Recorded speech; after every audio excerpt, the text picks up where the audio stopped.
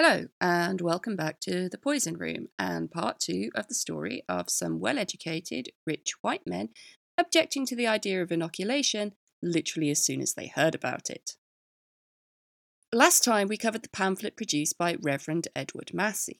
He focused primarily on religious arguments, but gave a single footnote citation pointing the reader to Dr. William Wagstaff for an opinion on the medical side of it.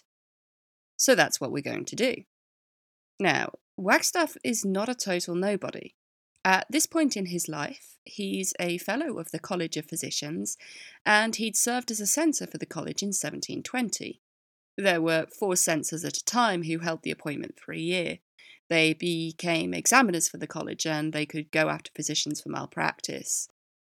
He was also a fellow of the Royal Society and a physician to Bartholomew's Hospital from 1720 to 1725. So that's Wagstaff. Like I said, not a total nobody.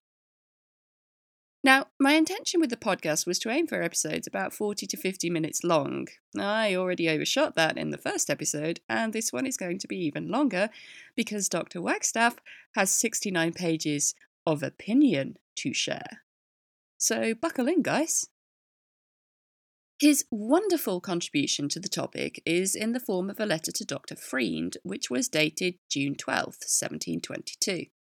I don't know the exact date it was published, but the only version of Wagstaff's letter I could find was already the second edition. Given that the letter was dated June 12th, and the second edition is also published in 1722, that might suggest it was a rather popular pamphlet. Now, I couldn't find whatever pamphlet, letter, or speech inspired Wagstaff to write to Dr. Freend, but I did find some interesting tidbits about Freend's life. He was arrested for his role in the Jacobite plot in 1723 and spent a few months in the Tower of London. He made good use of his time there to write a small treatise on smallpox, which he sent as a letter to Richard Mead and which was published in 1723. Obviously, it was anti-inoculation. Clearly, this can't be the publication Wagstaff is responding to, since it was published later than Wagstaff's own pamphlet, but apparently Freend had already made his opinion on the matter known by 1722.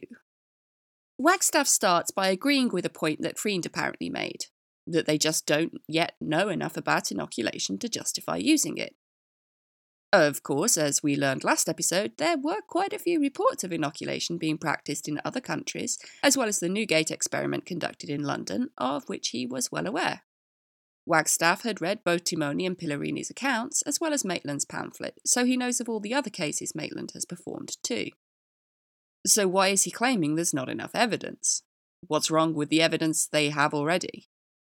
Spoiler alert, parts of it are racism, misogyny, and good old British classism. Wagstaff starts with the same old bigotry we all know and love. Why should well-educated English white men listen to people who aren't well-educated English white men? He argues that all the accounts of inoculation that first brought the practice to their attention are being performed by people who aren't physicians, so they can't possibly understand the implications of what they're doing. And of course, what he means by physician is people I personally recognise as physicians in a very limited European sense of the word, which excludes women, the working class, and people who aren't white, European, and Christian. In his own words, "The country from whence we derived this experiment will have but very little influence on our faith, if we consider either the nature of the climate or the capacity of the inhabitants, and posterity will perhaps be scarcely thought to believe that an experiment practiced only by a few ignorant women amongst an illiterate and unthinking people should on a sudden and upon a slender experience so forobtain in one of the politest nations in the world as to be received into the royal palace." The ignorant women is a reference to either or both Maitland and Pillarini's account of a Greek woman demonstrating inoculation to them, and the capacity of the inhabitants that they need to consider is a reference to Timoni's account of inoculation among the Turks. And in the 1700s, Turk was basically synonymous with Muslim. So yeah, not just misogyny, Islamophobia too. Now, before anyone defends Wagstaff as just a product of his time, everyone was like that back then, blah blah blah, remember that eventually all the proponents of inoculation had managed to get over this, even the witch-hunting Cotton Mather. But that's not all. Bigotry aside, the other problem with all these people is that they just have very different blood from English people, who have good blood, the best blood. The idea of climate and blood impacting health and personality is as old as Hippocrates and was still generally accepted as a fact. Bad ideas sometimes hang around a long time. Having covered the differences in blood on a national level, Wagstaff then claims that even within an individual, how well they react to inoculation is dependent on how their blood is doing at the time. Blood doing well, they'll have a mild reaction. Blood doing badly, they'll have a bad reaction. Which means that you shouldn't inoculate anyone ever, I guess, even if their blood is doing well. When Wagstaff talks about whether someone will get a good or bad case of smallpox here, he refers to the confluent kind and the milder kind. For the record, inoculators thought that they should use gunk from the milder kind of smallpox. Today, we know that there are different strains of the virus, some with a far higher mortality rate than others, but back then they knew there were at least 2 different types of smallpox, and that one was more fatal than the other. Wagstaff is suggesting that what type of smallpox someone gets is based on how their blood is doing at the time, which is not how that works. This misunderstanding aside, it's still a pretty weird argument to make, given that inoculation allows you to get someone's blood into the best possible state before you give them smallpox, which is not what happens when you just catch smallpox naturally. But this aside, inoculation would indeed be useful if we could be sure that we would only cause a mild case of smallpox, but we totally can't. So there. Wagstaff's next argument is that the idea of mixing blood with something other than blood is just offensive to reason.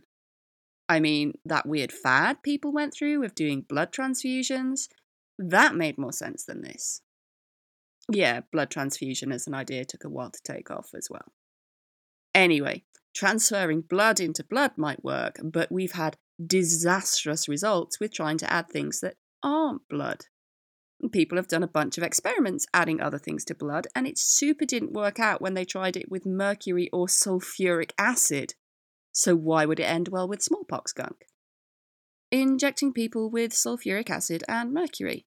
Just a small part of the delightful history of Western medicine. Now, I don't know about sulfuric acid specifically, but apparently some people had tried injecting mercury to help with smallpox. And shockingly, it doesn't work. Anyway, for Wagstaff, these mercury and sulfuric acid experiments are exactly comparable to the case of Mr. Smith, who tried to inoculate 2 people using gunk from a bad case of smallpox, and one of them died. So far then, the arguments are bigotry, more bigotry, English people have different blood, someone's blood might not be in the best state when you try to inoculate them, so you might give them bad smallpox, and injecting people with mercury or sulfuric acid is bad, so this must be too. He also adds a throwaway comment, which was an idea that Massey made much of in his sermon. Physicians aren't supposed to cause diseases, they're supposed to cure them. It's an objection Maitland preemptively tried to counter, but Wagstaff doesn't seem to care. But, he thinks, we don't even need to look at actual smallpox inoculation patients to see that it doesn't work. We all know that when smallpox gunk mixes with the blood of the person who actually has smallpox, bad things happen. So clearly, bad things will happen if we mix it into someone else's blood. Of course, if you have smallpox, then you have smallpox in your blood, but that requires an understanding of germ theory. So what exactly is he saying? When does smallpox mix with the blood if it's not the entire time you have smallpox? His argument is that when smallpox pustules aren't big or don't burst, it means that the gunk is mingling with the blood, and that's what causes death or the worst long-term damage. And since inoculations generally result in a less severe flare-up, the smallpox gunk must be mixing with their blood rather than being expelled into pustules. Why we can't assume there's just less gunk is beyond me, but there is a type of logic here that might appeal to his colleagues. Medicine at this time is a lot of balancing humours and getting rid of excess blood, phlegm, and yellow and black bile, or supplementing those things to bring someone back up to the right amount. In someone with smallpox, they clearly have an excess of gunk, so it must be good when they have lots of pustules that burst, because the gunk is leaving the body. And if that doesn't happen, then obviously the gunk is just building up in their blood instead. He throws in after this a brief detail that one Dr. Nettleton has been recording his own experiments in inoculation, and that only a quarter of them seem to have developed a genuine case of smallpox. Which would mean that you could only be sure that the inoculation had taken in 1 out of 4 cases. Hardly a comforting ratio. If that's actually what Dr. Nettleton is reporting. But it's not. He actually only reports 2 instances of the inoculation not producing the desired result. One in which the child had already had smallpox, and another where they decided that the gunk was ineffective because it had been taken at a point where the pustules were starting to shrink and heal up, rather than when they were nice and juicy. His next argument is that, well, you just can't tell whether the person you're wiping smallpox gunk on will actually get smallpox. So we've gone from they might not develop the right type of smallpox to they might develop something that's not smallpox at all. Sometimes you try and inoculate people against smallpox and they develop gonorrhea instead. Just like sometimes someone exposed to elephantiasis only gets leprosy. Shockingly, that's not true. People exposed to elephantiasis alone won't get leprosy. But damage to the body caused by leprosy can cause elephantiasis. So, sorry, Dr. Wagstaff, those people were probably getting leprosy because they were, exposed to leprosy. As for gonorrhea, well, take my word for it, it's easy to see how second-stage syphilis might have been mistaken by some for smallpox, and according to Lisa Smith, quote, "In the early 18th century, many venereal symptoms were not immediately obvious to people. These skin rashes, pustules, and cankers of late-stage gonorrhea might easily be confused with syphilis." End quote. So you can confuse gonorrhea and syphilis and smallpox. Please do not Google image this. You can't unsee some things, and you'll be left wondering why the hell someone wants a photo of that on their mobile phone case. Seriously. But perhaps if Wagstaff and his colleagues had had phone cases with photos of gonorrhea on them, they'd have been able to tell smallpox, syphilis, and gonorrhea apart. As a side note, researchers are only just starting to have some initial successes with vaccines for gonorrhea and syphilis. If you did try to inoculate someone against smallpox and accidentally use gonorrhea or syphilis gunk, well, then you've just given that person gonorrhea or syphilis. So, gonorrhea photo phone cases for all? Wagstaff's next point is actually a pretty decent one. We don't know the proper dosage yet, and if we don't know the right dosage, then we, who are the guardians of life and health, may not unjustly be charged with acting like empirics, and with throwing away the lives of mankind at all adventures. He would be accounted rather a common murdered than a physician, who is ignorant of the dose of a violent purge or the proper quantity of blood to take away upon any occasion. But in this case, where half a grain is sometimes sufficient to destroy us, certainly it would be very irrational to proceed without adjusting the proportion and being sure of the quantity we inject. Wagstaff's argument is entirely based on a rational observation that with other medicines, dosages matter. It totally makes sense. But what he doesn't have is any evidence at all that this is actually a problem. If you wanted to argue Wagstaff's corner for him, you could suggest that those cases where people did die of inoculation could be attributed to incorrect dosages. He doesn't make that argument himself, though. Maybe because he knows that if it really were a problem, a lot more people would be dying, and he'd actually be able to provide some examples. Anyway, even if we did know the correct dosage, we still can't be sure that someone will have the right type of blood at the time. This is an argument he's made before, and honestly, I find it odd that he's making it again, since the entire point of medicine is about knowing what state the 4 bodily humours are in and doing things to try and correct imbalances. You have to be able to identify what state someone's blood is in. That's your job, Wagstaff. But even if we did know both the correct dosage and the state of their blood, we still just can't be sure how bad a case of smallpox the inoculation will cause because reasons. His next argument is going to be that the symptoms of inoculation often just don't match that of smallpox. So it just can't be actual smallpox that's being produced. To do this, he reveals that he actually inspected the Newgate prisoners of the royal experiment himself. But ironically, what he takes as proof of the inefficacy of inoculation is what others would see as the proof of the benefit of it. Disappointingly, the side effects of the inoculation were incredibly minor. He gives an account of his visit. I visited them every other day from the 10th, on which day, in the 12th, I found them very well. On the 14th, they had some eruptions, bearing no resemblance to the smallpox, and their incisions were inflamed. One of them complained she had been a little sick. The rest said they were very well, and all had a regular pulse and no fever. The 16th, the appearances were the same, and they all agreed in the same story that they had been out of order, except one of the women who had forgot it till she was put in mind by Mrs. North, the eldest and most matronly of the three, upon which she recollected she had been sick and in pain the day before. However, they were all well now.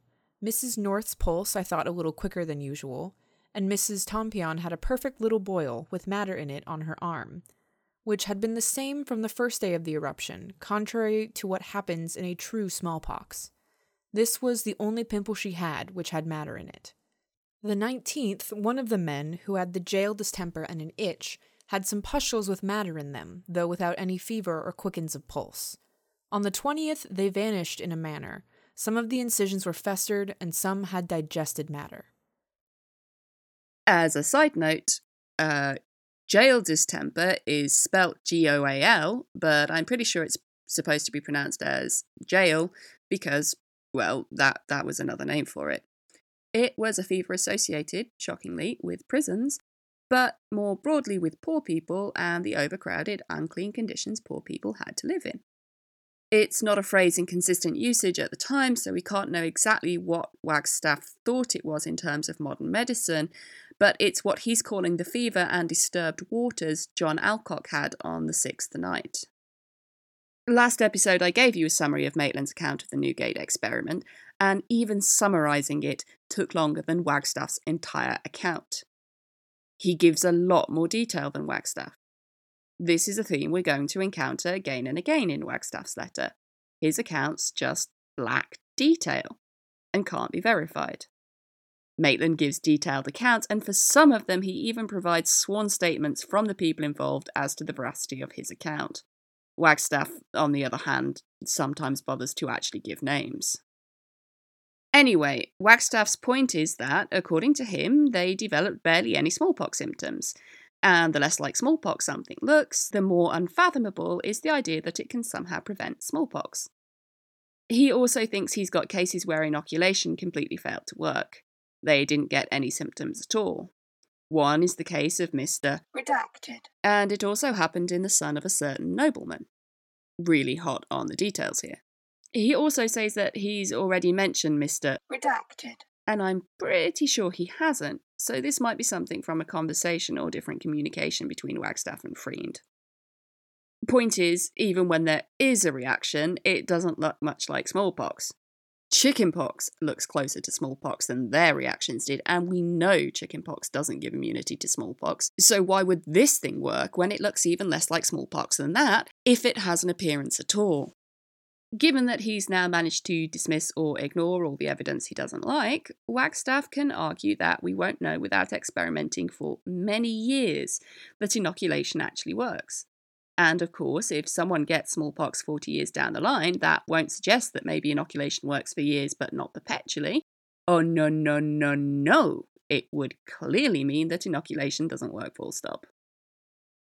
Wagstaff's next line of attack is to declare that all those pro-inoculators are lying about their evidence. If the maxims laid down by the patrons of inoculation as certain and undoubtable truths are a little weighed and considered, we shall find them either contradictory or false in fact, or like that we've observed already, without any proof that really comes up to the point. First of all, those pro-inoculators claim that they only take gunk from good cases of smallpox, but in the case of the Newgate prisoners, they took gunk from a servant with a really bad case who afterwards died. This is not a detail Maitland mentions. If you remember, he actually inoculated 5 of them twice because he didn't think it had taken the first time.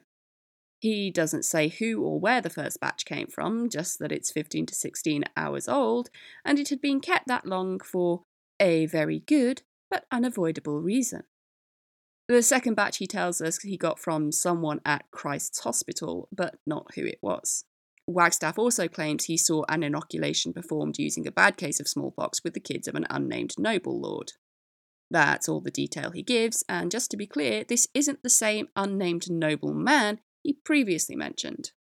Note that even if this were the case, none of them died, which might, if Wagstaff were to think about it for a moment or two, actually suggest that there's not much danger in getting material from a very bad case of smallpox. But that's just one more thing we're going to ignore. Secondly, those awful inoculators claim that this inoculation can't cause the disease in someone who's already had natural smallpox, and this is wrong. There was, according to him, a man at St. Thomas's Hospital who got smallpox from the inoculation even though he'd already had smallpox, as was evident from the scarring on his face. The next claim he's out to debunk is the idea that no one has ever died from inoculation and that the results are always favourable. Now, some inoculators might be claiming this is true, but others are aware that sometimes it can kill. When Cotton Mather convinced Zabdiel Boylston to start inoculations in Boston during the smallpox epidemic, Boylston recorded that 2.1% of the people he inoculated had died. That's 6 people out of 280. For the record, he also notes that the inoculation was unsuccessful in another 6 people.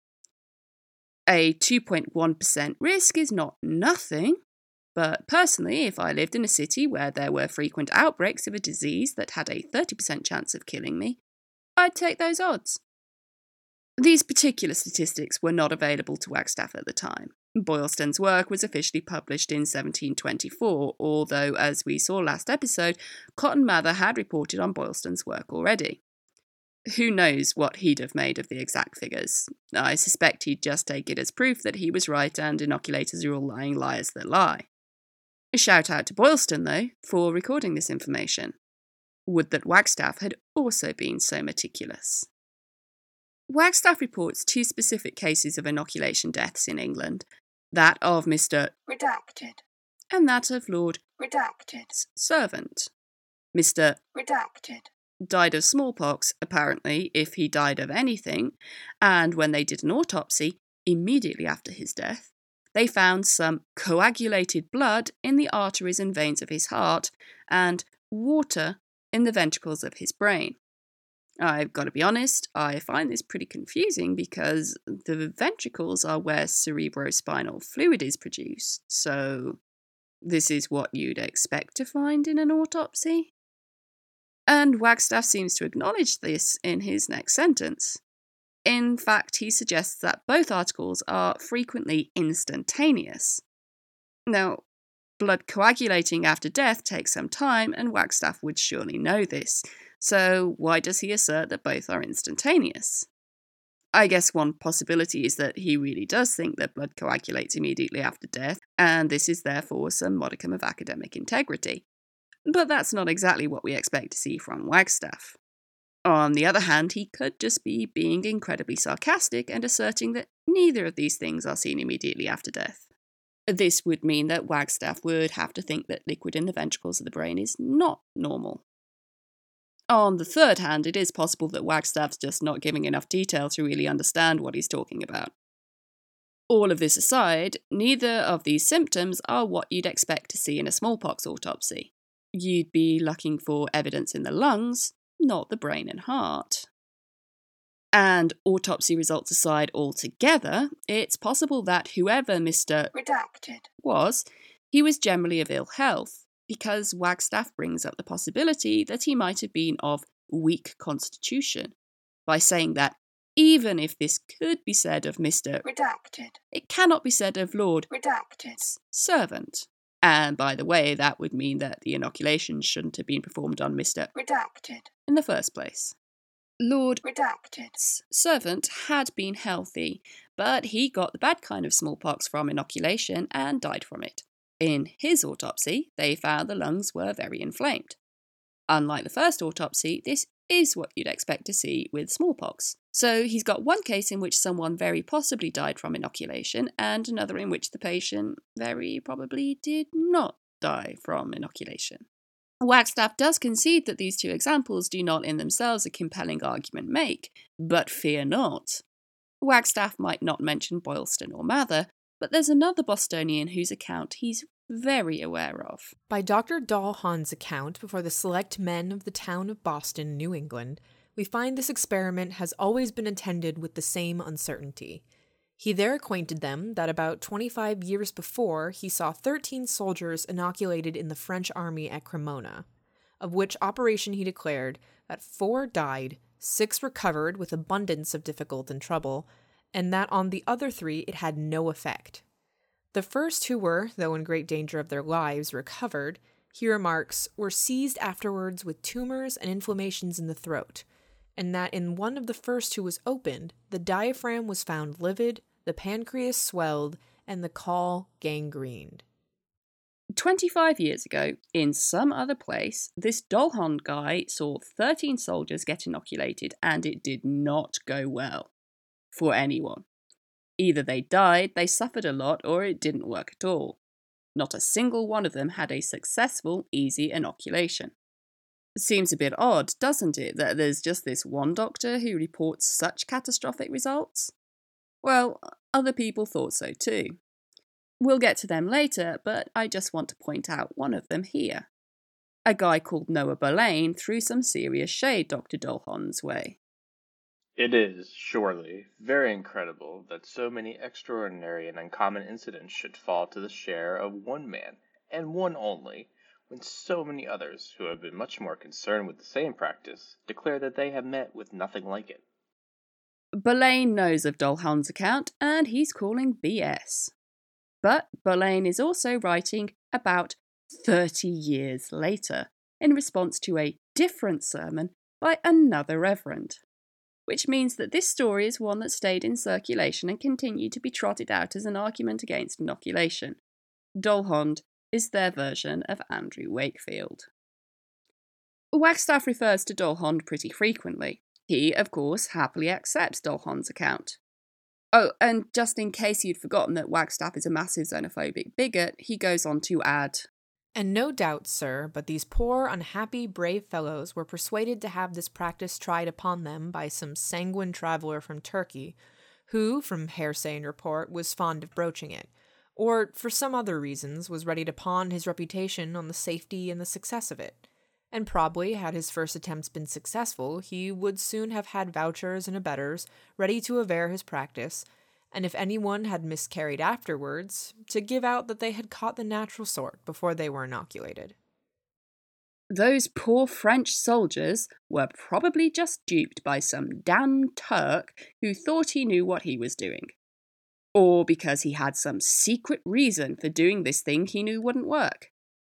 And if someone had died, then they would have lied and said it was because the person already had smallpox at the time. Damn liars that they are.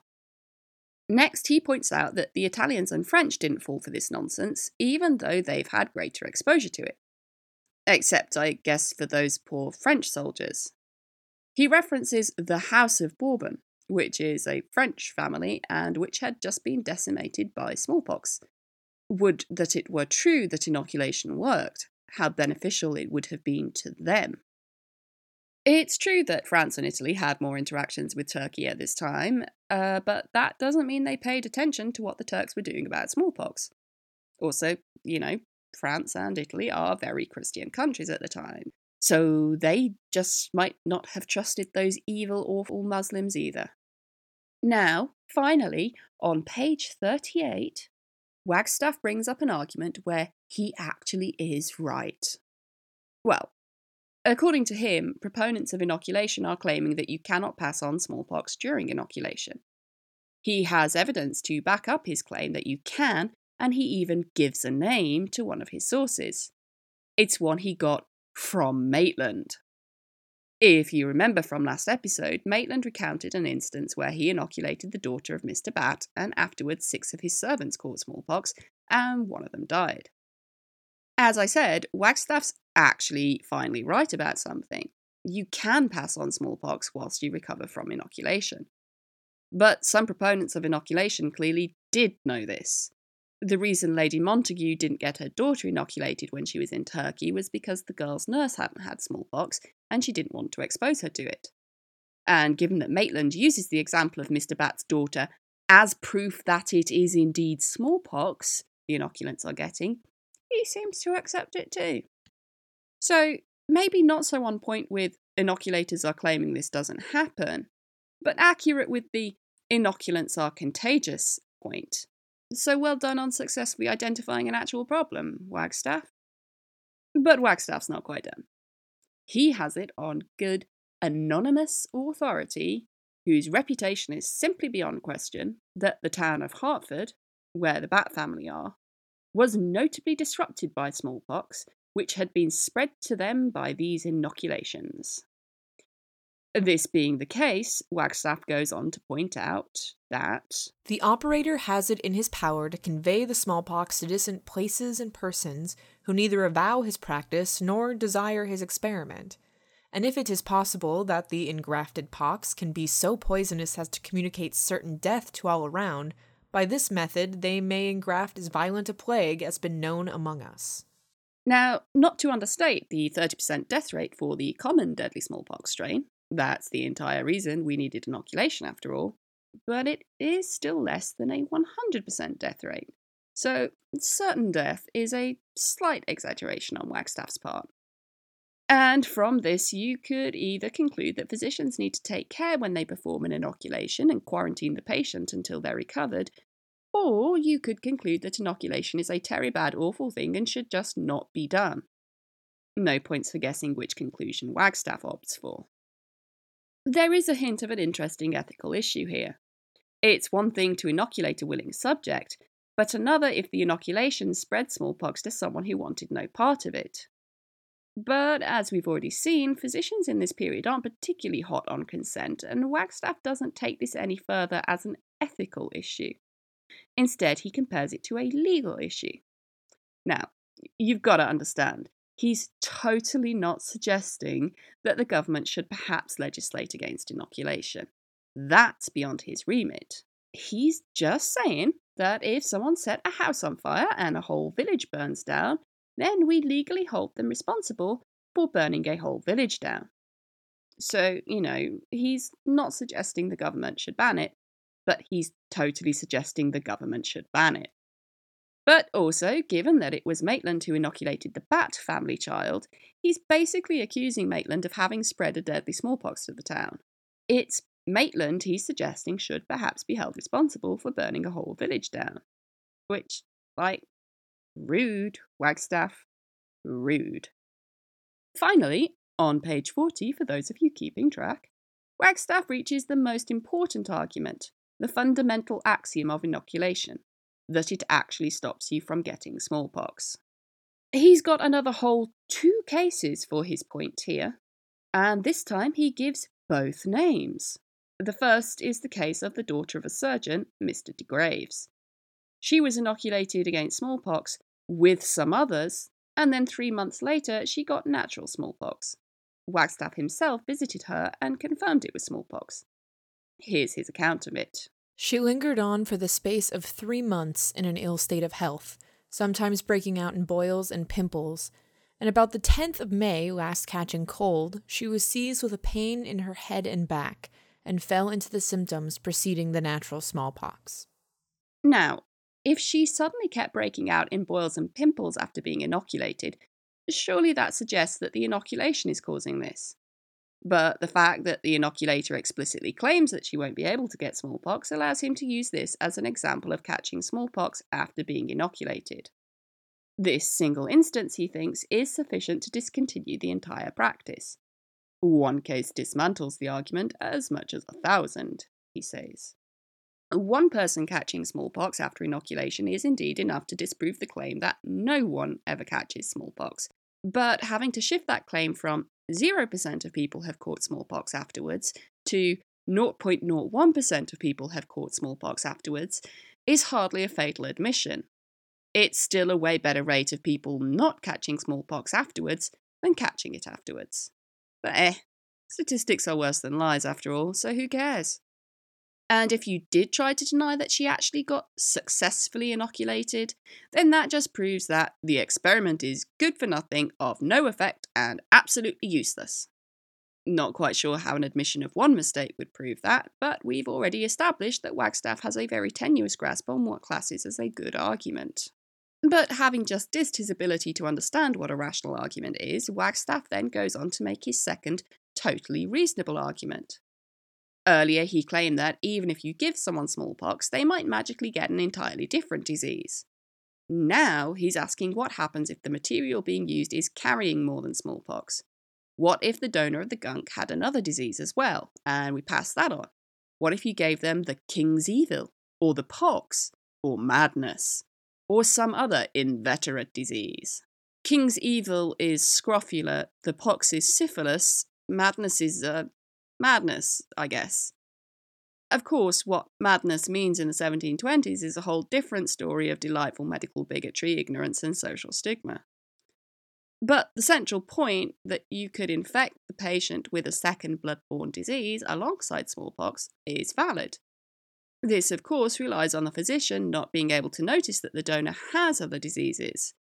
This would mean that either those other diseases were asymptomatic or they were indistinguishable from smallpox.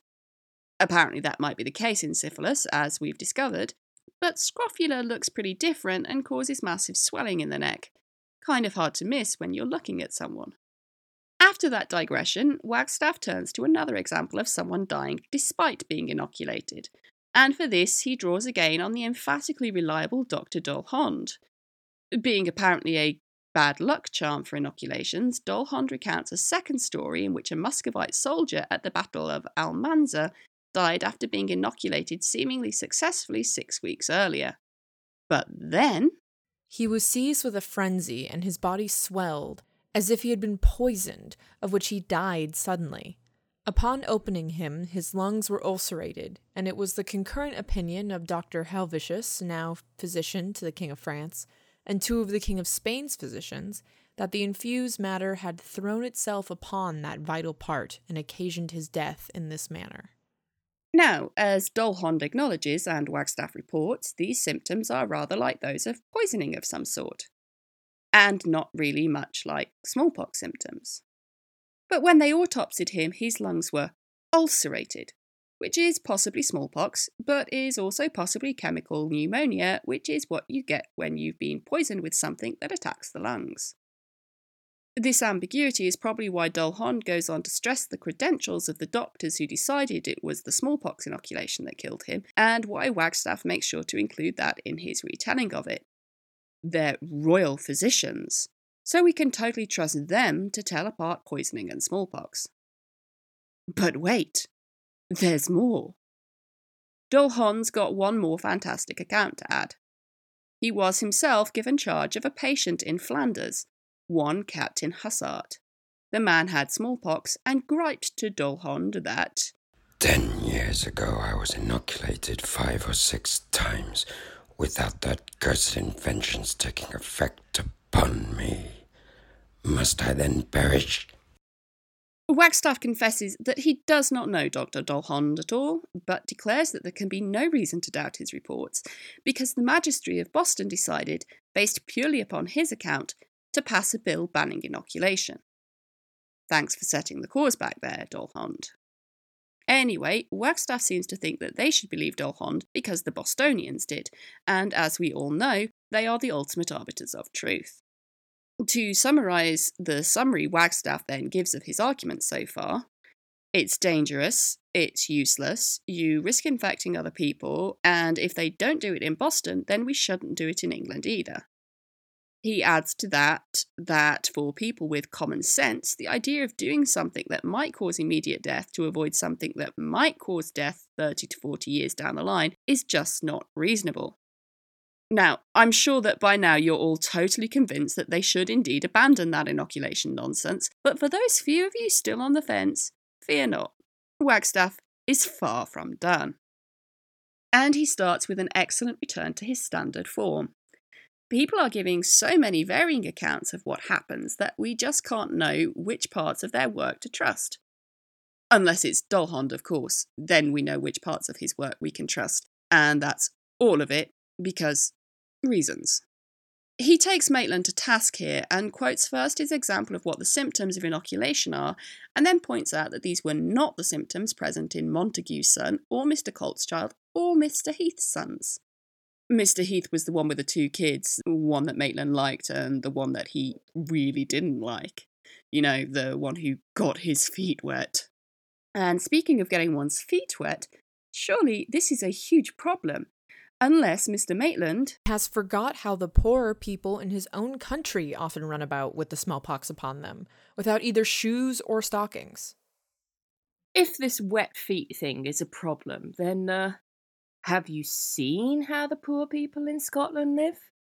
Yeah, Maitland is Scottish. An Englishman having a dig at the Scottish. How novel. Anyway, on top of the people who've died from inoculation, he could give so many examples, like that of Lord Redacted's son, and that of Mumble, where they've nearly died. He's also heard from New England of some breeding women who, in the true sense of the word, have actually miscarried under this experiment. Those pesky breeding women. But this probably did happen. Inoculating pregnant people is generally not a good idea. Of course, they'd probably also miscarry, if not outright die, if they caught actual smallpox when they were pregnant. So I guess just hope you're not pregnant during a smallpox outbreak. However vague Wagstaff's references are here, he's right that inoculation could make someone seriously ill. This is, after all, why Edward Jenner was seeking a better method. But there's still a far smaller chance of this happening than there is if you get actual smallpox. What next? After all these brilliant arguments, where could Wagstaff go from here? Well, no real academic argument can truly be considered complete if you don't throw some more shade at your colleagues. Remember Timony, the guy who sent his account of the widespread usage and success of inoculation in Turkey? How could we possibly explain the shocking difference between its efficacy, according to Timony, and the irreproachable Dr. Dolhond? Of course, the problem is with Timony's work, and the differences are enough, methinks, to make one believe that as he had seen but little of the practice himself, he was imposed on, and took it upon trust from those who, through ignorance or design, deceived him. Timony was probably just a gullible hack who believed what other people told him and didn't actually know anything about it himself, unlike the faultless Dr. Dolhond. Or he just felt pressured into writing his account, so he just trusted his sources and sent along his report without fact-checking it. Wagstaff accuses Timony of being one of those pro-inoculation hacks who will just claim that someone got smallpox the natural way if they died just after inoculation. Apparently, it's been too long since Wagstaff's last racist Islamophobic comment, because he then adds that if the reaction caused by inoculation was really always so mild in Turkey and the actual smallpox was really just as deadly as here, then I cannot imagine but the native Turks, stupid as they are, notwithstanding their favorite doctrine of fatality, by seeing the success of this experiment every day with their own eyes for many years together, would have been convinced long before this and have practiced it amongst themselves. Yet neither this author, nor anyone besides, pretends to give us an instance of an inoculated Turk. Seriously, Wagstaff. Enough with the bigotry already. So, despite all the other reports and evidence, Wagstaff's going to assume that they're all lying or wrong about this because none of them give a specific instance of an inoculated Turk. Cool. Anyway, the fact that everyone is giving different accounts of what the bodily reactions are to inoculation, apart from the not getting smallpox, of course, and just makes it seem like, well, like maybe they didn't actually see the practice being performed themselves. Maybe they actually only heard about it secondhand. Maybe they're all just lying liars who are lying again. Maybe. Also, the fact that those damn Turks perform inoculations with incisions, but the Chinese do it by blowing powder up people's noses, just means that those two accounts contradict each other and therefore they're both wrong. I mean, you could conclude that this means that two different methods of inoculation are possible, but why do that when you can just assume that the right conclusion is the one you want to be right?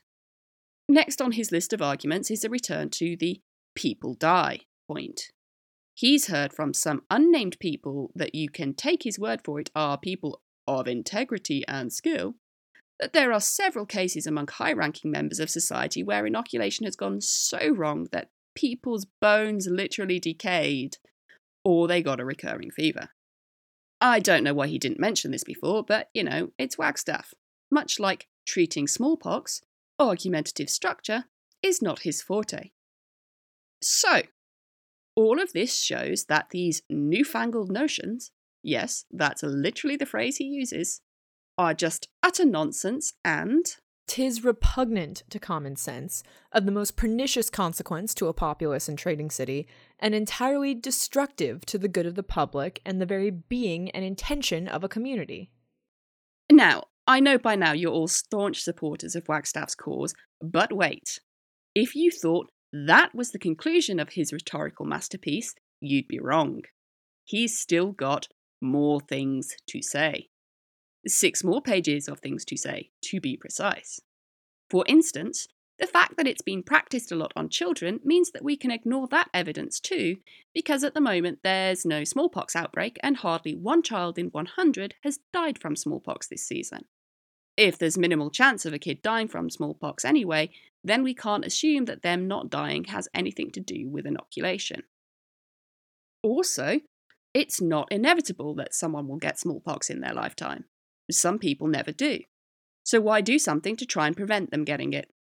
Wagstaff's hot on the idea that inoculations may cause outbreaks, but not so much on the idea that they might prevent outbreaks if most people get inoculated. The idea of herd immunity won't be properly articulated for a couple more centuries. Wagstaff also makes a really interesting comment here. He actually suggests not only that some people won't get it, but that in all probability they can't get it, that somehow they're just completely immune to it. Today we know that natural passive immunity is passed on during pregnancy and lasts for a few months, and that this time period can be extended by breastfeeding. But an understanding of that is still over a century away too, so it's not what Wagstaff is talking about. Instead, he seems to think that some people are just inexplicably immune to it. Example, you ask? Certainly. Mr. Nicholson, the present master of the apothecary's company, is an unquestionable instance, who from the extensiveness of his business, for nearly 50 years together, has attended as many perhaps in this distemper as any man now living, and he has never lay under the least apprehension, for he had never the least disorder on that account. I wonder if Nicholson had caught cowpox as a kid. Anyway, the fact that this one guy seems to be immune to smallpox without catching it is somehow compelling evidence that other physicians shouldn't get inoculated. And we're just going to ignore the idea that maybe the reason there's only one physician who hasn't caught it after 50 years of exposure is, in part, because the other doctors didn't last 50 years. Because, they caught smallpox. To a bunch of physicians who might very well themselves have caught smallpox in the past, this example of one doctor appearing to be immune probably doesn't make a compelling argument for abandoning inoculation. But it is to Wagstaff at least. Not like there might be some cherry-picking going on here. But no, there couldn't possibly be any bias here because Dr. Wagstaff really wishes inoculation worked. He'd totally be the first to admit it if it really did. He goes on for a page about how much he'd totally be the main supporter if it did work. It would just be so beneficial to the country if it worked, and also it would mean that doctors didn't get blamed when someone with a bad case of smallpox died despite their best efforts. Perhaps some personal experience there, Wagstaff? He's also sure that Dr. Freend himself would love to be proved wrong about inoculation too. They'd both just be delighted to be proven wrong. Of course they would be. But alas, the only conclusion they can reach is that sometimes an inoculation will at least induce a real case of smallpox. Given this, there literally couldn't be a worse use of this inoculation practice than rich people using it. To be fair, if a bunch of rich people die of smallpox, there will be fewer rich people for the poor to eat come the revolution, but for some reason I doubt that's what Wagstaff means. Finally, have we considered biological warfare? Certain it is that if some future inoculator can be drawn into any ill design, He might be as sure of a method of silently communicating any poison as they are in those nations, the most famous for this artful practice. What if one of those untrustworthy, lying inoculators was convinced to do something of ill design? If he practices inoculation, he also knows how to secretly poison people, just like those damn foreign heathens do. Thanks for putting that idea into people's heads, Wagstaff. Weird argument to finish on, but okay.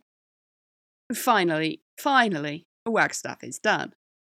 Just in case he waffled on so long that you forgot what all of his points are, here's the TLDR. If we ignore all the evidence we don't like, there's just not enough evidence that it works. We definitely can ignore any reports that come from heathens or old Greek women. Other people have different blood than good, decent British folks. Other people are hacks and can't be trusted to correctly identify a good case of smallpox. Even if they do correctly identify it, a good case of smallpox might cause a bad case of smallpox in the person being inoculated. Mixing blood with something other than more blood is just gross. Mixing blood with mercury or sulfuric acid turned out to be a bad idea, so this probably is too, because smallpox is definitely comparable to mercury and sulfuric acid. If smallpox pustules aren't big enough, that means that the smallpox is mixing with the blood, and that's bad. So mixing smallpox into other people's blood is also clearly bad because it tends to induce smaller and fewer pustules. Must mean there's a lot of smallpox mixing with their blood. You can't prove that the person you're inoculating against smallpox will actually get smallpox. Maybe they'll magically get an STI instead. We don't know the proper dosage, and that's a problem even if it doesn't actually seem to be a problem. He saw the prisoners at Newgate, and they didn't develop anything as bad as smallpox at all, which must mean they didn't actually get smallpox. We have no evidence at all, other than all the evidence from people that we don't like, that this practice does actually provide immunity.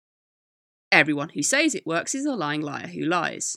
They've totally used gunk from bad cases of smallpox, you can totally catch smallpox after inoculation, and people have totally died from inoculation. Dr. Dolhond has seen literally nothing but unsuccessful cases, and there's totally nothing suspicious about the fact that he's the only one. You can spread smallpox whilst recovering from inoculation, and it will most certainly, definitely, 100% cause certain death. This is totally legally comparable to accidentally burning a whole village down if you intentionally set fire to one house. If there's even one incident where people admit the inoculation was not successful, that means the whole idea is useless. What if you give them another disease as well as smallpox, because you're a hack doctor who might miss the fact that they have scrofula or syphilis or madness? There are different accounts of the effects of getting inoculated, so the only one we can trust is Dr. Dolhond. Even if they don't die, some people nearly die. It can cause miscarriages if the subject is pregnant. It's definitely not widespread in Turkey because no one has given a specific instance of a Turk being inoculated. Timoni is lying about having seen it himself, and also one of his sources is an old Greek woman. The fact that in China inoculation is performed in a different way clearly means that neither method works. There's this totally reliable source he's not going to identify who says that they've seen it go so wrong that someone's bones decayed. Did he mention it's just offensive to common sense?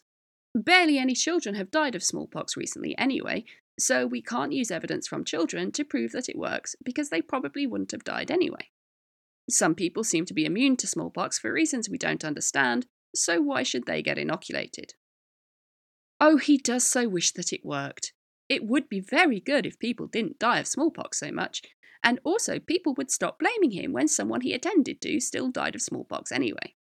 Also, inoculators could probably be convinced to use their skills to silently spread poison in the future. That's undeniably a lot of arguments, though equally undeniably, very few good ones.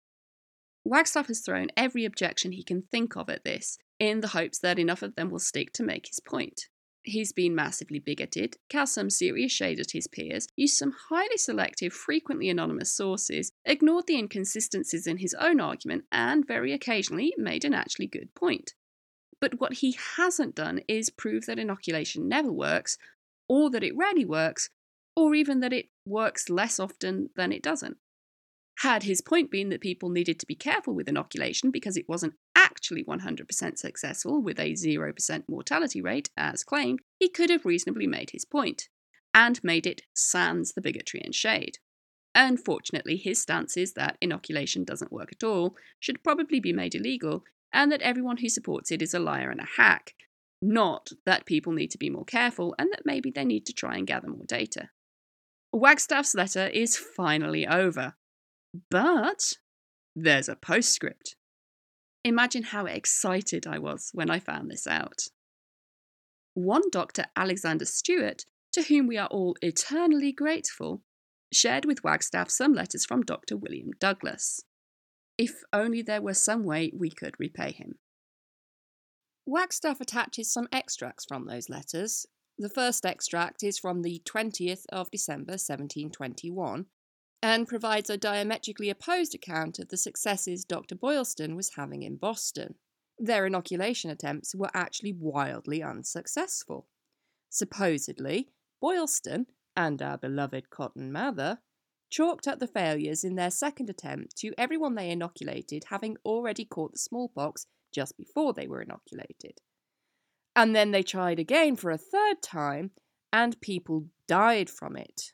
The only part of the account that comes close to matching Boylston's own account is that they tried it on around 200 people with varying success. Boylston's exact figure is 280. Then he attacks Timoni and Pillarini in the same way Wagstaff had. They're probably lying. But Douglas also adds something else. Apparently, the operatrix, that ignorant old Greek woman, told Pillarini that you couldn't use the gunk from someone who got smallpox from inoculation. Pillarini suspects that it might actually be effectual and result in an even more benign case of smallpox, but he hasn't tried it.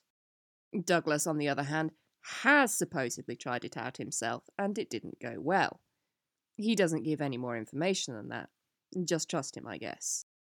Then he has a go at Timoni, who reports that no one who was vaccinated ever caught smallpox. But again, Douglas knows this is not true. No, you can't have any details.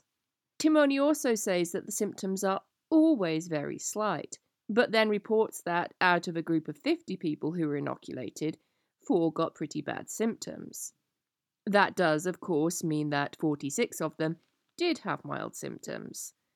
8% is undeniably higher than 0%, but it's still a 92% chance it'll be mild. He's also heard a few personal reports of people having a bad reaction. In fact, they had worse symptoms than had they caught smallpox naturally. Except for death, of course. None of them had the symptom of being dead. Then he gets into some really bad racism. Everyone knows that black slaves are the biggest liars in the world, so you just can't blah blah blah. Screw you, Douglas. Screw you. After that, he complains that the supporters of inoculation just ignore evidence that shows that inoculation is dangerous, or find ways to explain away cases that don't support their claims. Mind you, he also complains that when provided with evidence that inoculation never killed, they just drop that particular claim. So if they drop the claim, that's a problem, and if they defend the claim, that's a problem. The next thing he says is so... well, he says... Their daring practice on women with child who miscarried while under inoculation they do not mention, as if procuring abortion were a very innocent practice. I forbear the names of some who are instances of this wickedness. Got to admit, I did not expect to find abortion used as a counter-argument when I first started reading about smallpox inoculations. Women are getting inoculated and not just miscarrying, they're getting inoculated in order to get an abortion. There you have it. An anti-abortion conspiracy theory from 1721. Wonderful. But despite all this, so far, Douglas thinks that they should do more experiments. Either it will turn out to be useful and we all benefit from it, or it won't, and those who supported it will be branded as murderers. So it works out either way. However, there are some reasons he doesn't think the present practice should continue. For him to support it, they'd have to make a few changes. Because there is a risk of people dying from inoculation, there should be an act of Parliament, not to ban inoculation, as Wagstaff thinks, but to exempt medical professionals from liability in those instances. Not that this seems to be a problem in any other medical practice. Next, they need to stop dismissing cases that disagree with their stance, because it wouldn't be dismissed in court. Third, they need to be more careful when inoculating to make sure that it can't infect people around them who are still vulnerable to smallpox. And again, he brings this back to a legal issue. Just do it in a way that won't get us arrested, guys. Next, Douglas returns to that old, reliable theme of just saying other people's accounts can't be trusted. My humble opinion of inoculation is, as of all bold experiments of consequence in the practice of physique, that whatever the success or the consequences may be, and the more trials the more light, they may be of a public advantage, though at the risk of the first patients. If it answer, after generations will reap the benefit of it. If otherwise, the miserable sufferers will be recorded as bold, rash, infatuated fools, the practice forever abhorred, and the promoters therefore stigmatized as murderers. The chief promoter is Cotton Mather. The operator is Boylston. One's unreliable and gullible, the other is a hack. And maybe if those who died from inoculation under their care had had a better doctor, they would have survived the inoculation just fine. His summary of what he's learned about inoculation over the last 5 or 6 months is 1. That smallpox can indeed be communicated by inoculation, but not always. 2. That the reaction to inoculation is frequently milder than actual smallpox and less likely to result in death, though it might still be pretty bad. 3. No one has died of inoculation in the last 5 to 6 months, assuming you trust those inoculators when they try to explain away all the cases and lie about it. That's the end of the first letter. Now, there's definitely an undercurrent of sarcasm in many parts of this, but I don't think the whole thing is sarcastic. At this point, he really does think that they should let proponents do some better experiments with inoculation, and either it'll turn out to be really useful, or they'll ruin their reputations and no one will believe their nonsense ideas ever again. The next letter is dated February 15th, 1722, and it's more critical of inoculation than the first one. Douglas seems to have made up his mind that it's bad. It starts with a report that the process has been banned in Boston. He repeats some of the information about inoculation experiments in Boston and adds some information about recent outbreaks and spread of smallpox in the area, and suggests that attempts at inoculation made some of those outbreaks worse. The final letter is from April 27, 1722, and reports that the practice of smallpox no longer has any credibility in Boston. The council had tried to ban it by law, but the governor refused to sign the law until they heard about how the practice was doing in England.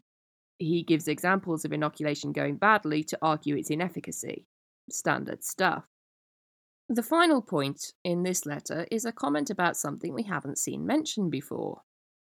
All of them, while ill and their sores running, have a factor peculiar to inoculation. They all, while ill, complain much of their head and dejection of spirits, and therefore it is that Mr. Mather, in his publications, says it's not to be practiced on hysteric and hypochondriacal people. Sores produced by inoculation have a weird smell, and it's also supposedly negatively impacting people's mental health. Obviously, I had to look into whether this was true or not, and I regret to inform you that on the first page of the Google results was an anti-vaccine website making this exact argument to discourage elderly people from getting flu shots. It gives itself the veneer of credibility by citing articles in respectable journals. But in every single reference I checked, it turns out that the article does not actually say what the anti-vaxxer is claiming it says. Shocking. There is no proof that vaccines cause mental health issues. So what do we make of Douglas's report? There's no proof that contemporary vaccines have a negative impact on people's health. Given that inoculation still gave people smallpox, albeit in far milder form, it's perfectly plausible that, as with all physical illness, inoculation could sometimes negatively impact people's mental health while they were ill, just like it would in people with actual smallpox. But Douglas's claim is that smallpox never negatively impacts people's mood and that inoculation always does. But he doesn't provide any evidence at all for this. It's not been mentioned in any of the previous reports. Not even the eminently reliable Dr. Dolhond mentions it. And so I'm calling BS on this sudden, unexpected new claim. That's the end of the extract, and the end of the postscript, and, finally, the end of Wagstaff's letter. Honestly, I was sort of hoping that there wouldn't be anything new in the postscript because this episode is already longer than I intended, but I think those nuggets about abortion and mental health were worth it. For those of you who love historical context, Wagstaff died in 1725, 3 years after this letter was written and published. A collection of his works was posthumously published the next year. It's not particularly clear to me who wrote the introduction, but it states that the cheerfulness of his temper, before his spirits were oppressed by misfortunes, which he suffered to be brought upon himself by the easiness and indolence of his nature, was such as made him not only beloved by the gentlemen of his own profession, but likewise rendered his conversation agreeable to all sorts of people. It goes on to say that he was a person, indeed, who did not greatly apply himself to study in his later years, otherwise than the business of his profession. And some public exercises which he had taken upon him obliged him sometimes to consult books, which, if he had thoroughly read and studied, as some others have done, his parts and abilities were such that none of the profession would have made a better figure, either as a gentleman, scholar, or physician. TLDR, he got lazy and spent more time partying than studying. Had he applied himself properly, he'd have been the best at whatever he did. Who knows what his opinion on inoculation would be had he actually fully researched it. It's not entirely clear what he died of. The author of the introduction says, a weight upon his spirits, occasioned by a sense of the misfortunes he had inadvertently fallen into, brought an illness upon him, which his sense thought he might have recovered, if he had unberthed his mind to some who had a more than ordinary value for him, and who would have spared neither cost nor pains to have made him easy till he could have made himself so. He took a journey to Bath in March 1724-25 for the recovery of his health, where he had not been many weeks before he relapsed, and, continuing to grow worse and worse, he at length departed this life on the 5th of May, 1725, in the 40th year of his age, very much lamented by all who had ever been acquainted with his character and conversation. Basically, he got lazy, realised he'd got lazy, was probably broke, got depressed about it, didn't tell anyone about it, and then died. After he died, people suggested that, had he actually talked to the people who cared about him, he might have survived. It's not written anywhere, but to me, that sounds like it was probably suicide. Seriously, people, please take care of your mental health. It's not shameful to be ill, and it's not shameful to get help. Now, when I first started writing this episode, I assumed I'd get to cover some of the responses to both Wagstaff and Massey too. But I vastly underestimated just how much opinion Wagstaff had to share, and I didn't realise there was a postscript. Hence, there's going to be a part 3 where we look at some of those responses. So thanks for listening. If you like the show, please subscribe on whatever podcatcher you use. Rate and review the show, especially on iTunes. If you have questions, comments, feedback, want to suggest a topic, etc., you can find the podcast on Twitter @PoisonRoomPod or send an email to poisonroompodcast@gmail.com. Alternatively, write a really long letter, then get someone you know to write another overly long letter to one of their friends and attach your letter as a postscript, and then get it printed as a pamphlet. Transcripts of this and all episodes are available at poisonroom.com, where you can also see the references and bibliography. Some sources are, unfortunately, behind paywalls, but if there's a link in the bibliography, that means it's publicly accessible. This includes Wagstaff's letter, should you want to read the whole thing yourself. You have been listening to The Poison Room, a podcast that is definitely trustworthy and reliable. You can take my word for it. The voice of Dr. Wagstaff was Christina of the Cults, Cryptids, Conspiracies podcast. The voice of Noah Boleyn was Tim Stone. The voice of Captain Hussart was the resurrected corpse of Captain Hussart. The voice of William Douglas was Leanna Nienhouse.